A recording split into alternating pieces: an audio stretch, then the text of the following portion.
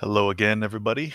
Encouraged by my mother, actually, I've decided to record this episode regarding grief, or at least the way in which I manage grief.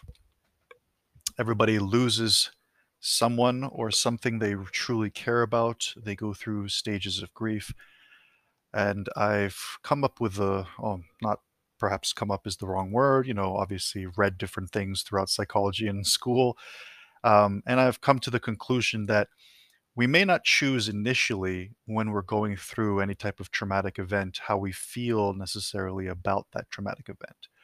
If we lose a loved one, or, in my case, I lost a very, very close cat I know, funny to some perhaps, but, we truly do feel like our pets are family. And when I lost my cat, I definitely felt like I lost a very close brother. Um, we had been together for almost 16 years, and it was a very traumatic experience for me having to put an animal down. I've never done that before. I've always left it to my parents before that, and this was my first uh, pet that I had on my own, and so it was a very difficult thing to do. I kudos to the people who went through that, and aren't broken, because damn, that almost broke me. That was hard. So you go through this type of a traumatic event and you feel tremendous sadness with going through it. And sometimes after you'll start to feel a little bit better, and you'll recover, and you'll still have lingering feelings about it. And every now and again, this is now years detached, you're reminded of that loved one and of that grief. And I've come to the conclusion that um, we have, at least in some sense, some control over how we interpret that grief.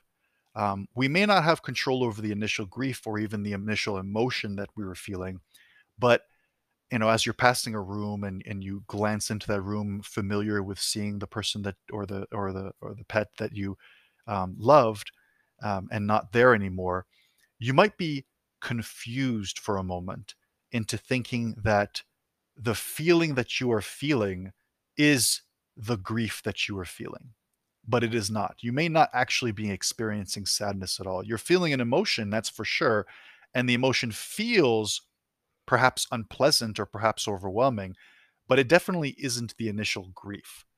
And you have at least some say in it. So, for example, you could be thinking about that loved one, and instead of being reminded in that moment of, this is a person that I lost and I now feel sad, or this is someone that I cared about and now I'm thinking again about having lost them, you could perhaps change it just slightly in your brain to be thinking about, instead of, the tremendous warmth that being brought into your life. You're feeling a strong emotion because that warmth is no longer with you, but it is still a warmth that you are experiencing. It is still a reflection of the amazing and wonderful relationship that you had with that being. So, to say that that feeling that you have is entirely sadness, is entirely, now you're feeling depressed, I disagree with that interpretation. I think that you have some choice in the matter as to whether or not to interpret that as being something that, yes, you can be saying to yourself, I'm feeling sad, and that will be true. Or you can say to yourself, I am feeling the loss, perhaps, or the memory of someone that brought a lot of joy into my life. That missing them isn't a sad thing necessarily. It is a reflection of the wonderful times you spent together. So, I'm not sure if this will help anyone else. I'm not even sure if this is possible for many other people. I know that a lot of people have difficulty rearranging in their head, and deciding how to interpret the feelings that they are given. Some people, it's very, very fluid. You feel something and you immediately know what it is you are feeling, and it is very difficult to mold that once you know it.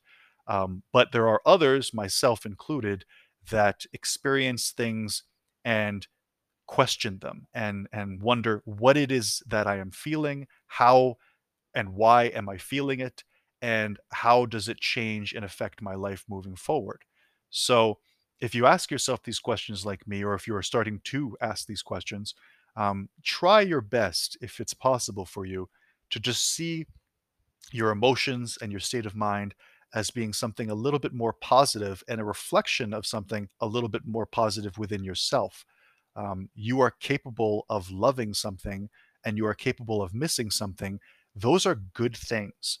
Those are very important things. There are people that are incapable of such feelings. So, have a little bit of um, understanding of yourself and of the things that you are capable of, including the ability to understand the grief that you've been through and try and see the new emotions that you are given in relation to that grief as being more positive than you originally interpreted them.